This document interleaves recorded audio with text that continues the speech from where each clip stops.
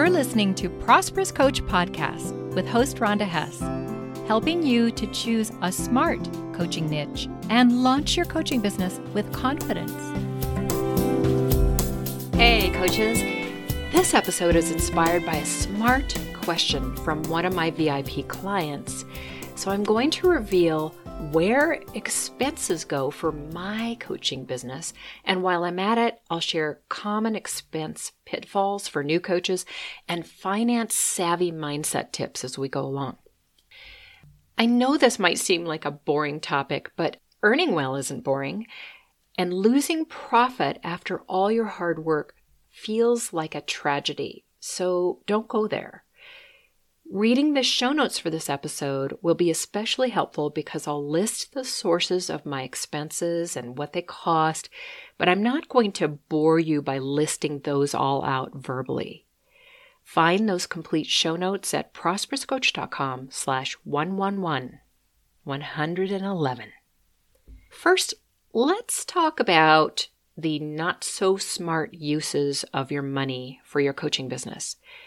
There are multitudes of ads for bright, shiny apps and services coming at you in your inbox and on social media all the time. And in a moment of scarcity thinking, you might be tempted to buy one and then another, and that all adds up. You know, you might think something like, maybe this will make the difference in my business. And that can be a dangerous thought process because it's not about strategy, it's about fear. Those seemingly little $10 a month, $20 a month expenses quickly add up to thousands of dollars annually that your earnings might not cover. So think smart and choose wisely.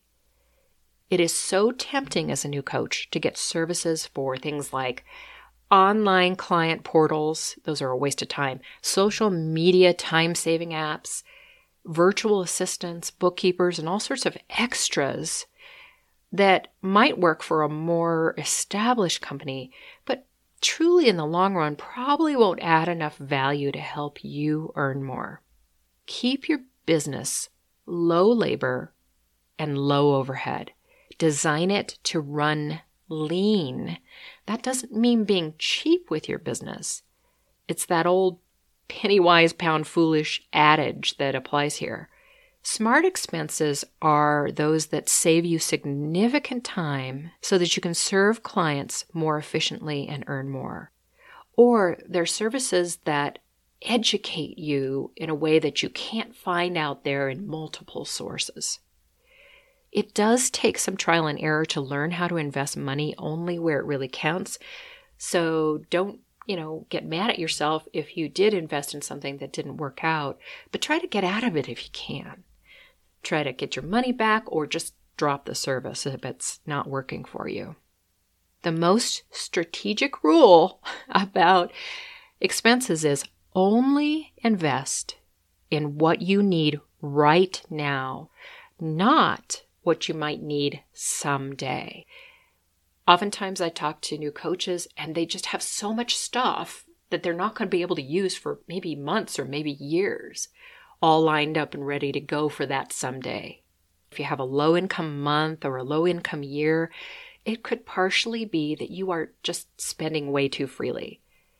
Think twice about those fancy, expensive coaches portals or top-of-line email campaign services. You don't need those. And here's a tip. If you're 100% sure you like an app or a service and it's truly helping your bottom line, then opt for annual payments for as many expenses as you can instead of monthly because you'll save a lot that way. Investing in your business is not only necessary, but it's a privilege. And you want to think of expenses for useful services as a blessing that helps you thrive. So pay for them with gratitude and really enjoy the heck out of them. For example, significant investment goes into coach training, the vocational skills side of your business, and for hiring a business mentor, someone like me who can help you get everything set up right the first time, which is the strategic side. Also, I think it's wise to invest in a good web designer who is also a coder to create a WordPress website for you. I talked about that in the last episode, which you can find at prosperouscoach.com/110. And I want you to know something. It is not unusual to spend $25,000 out of pocket before you earn very much as a coach. So don't let anyone make you feel bad about startup expenses. It's normal for all businesses and all entrepreneurs to invest upfront. It's called capital.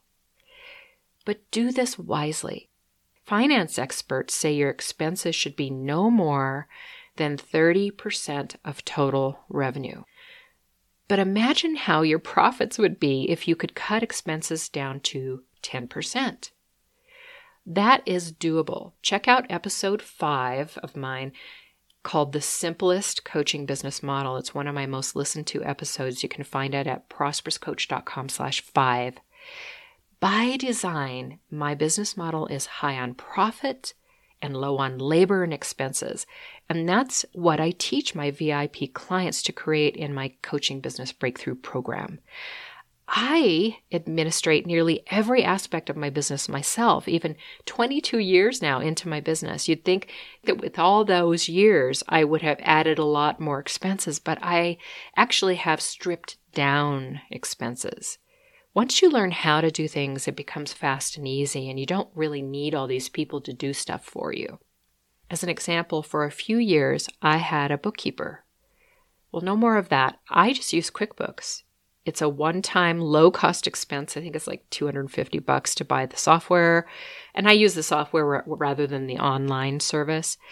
And it's about an hour each month of my own time, which is far better than spending thousands monthly. Virtual assistants are also expensive, and I see a lot of coaches rushing to utilize somebody like this. They don't usually save you time unless you opt for a much more complex business model that has online products, online training, webinars, and things like that. Those kinds of tactics and strategies greatly reduce your profits unless you get into the business of expanded promotion, which frankly wore me out and brought me no joy. See, I think it's better to work, say, a 35-hour work week, earning $200,000 a year and keep 90% of that, than it is to work a 60-hour work week, earning $500,000 a year and only keeping half of that. But that's me. I do most of my website updating and all of my podcast tasks, and I have it all streamlined. You can get organized on things, and repetition and batching jobs really allows for a lot of efficiency. Here's the other thing that I don't do and I don't recommend: advertising. Look, what I do and what you do cannot effectively be conveyed through advertising. So instead of blowing money on ads, have a strong content strategy. Put out an excellent weekly podcast episode or video. And that's how you'll attract ideal clients, because if they like you and trust you, they'll want to work with you. Ads do not build trust. My annual business expenses for this past year were $6,000. That may sound high, but it's not really when you consider that, as well as the monthly or annual costs for apps and things like that to run my business and podcast, it also includes cell phone and internet costs, CPA for my tax prep, web design, computer consultant services. That's a lot of services and a lot of expenses, but it's not that much really. Now, if I remove those last 4 things that I just told you about, my total expenses actually reduced to just $3,300 a year, or an average of $275 per month. So some of those things, CPA, cell phone and internet, you may not need to expense those through your business, although you should, because you may have a family situation where you share all those expenses. Well, I hope all of this really inspires you to run a lean business and keep your business model simple. It's really a great life. And Remember, I will have a list of my expenses for your interest in terms of what services I use specifically and basically what it's costing me.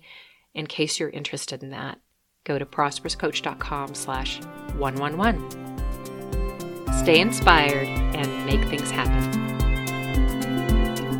I'm so glad you tuned in to Prosperous Coach Podcast. Please share this episode with other coaches. And if you're listening on the iTunes podcast app, review this show. Joel Bass did my theme music. Thanks, Joel.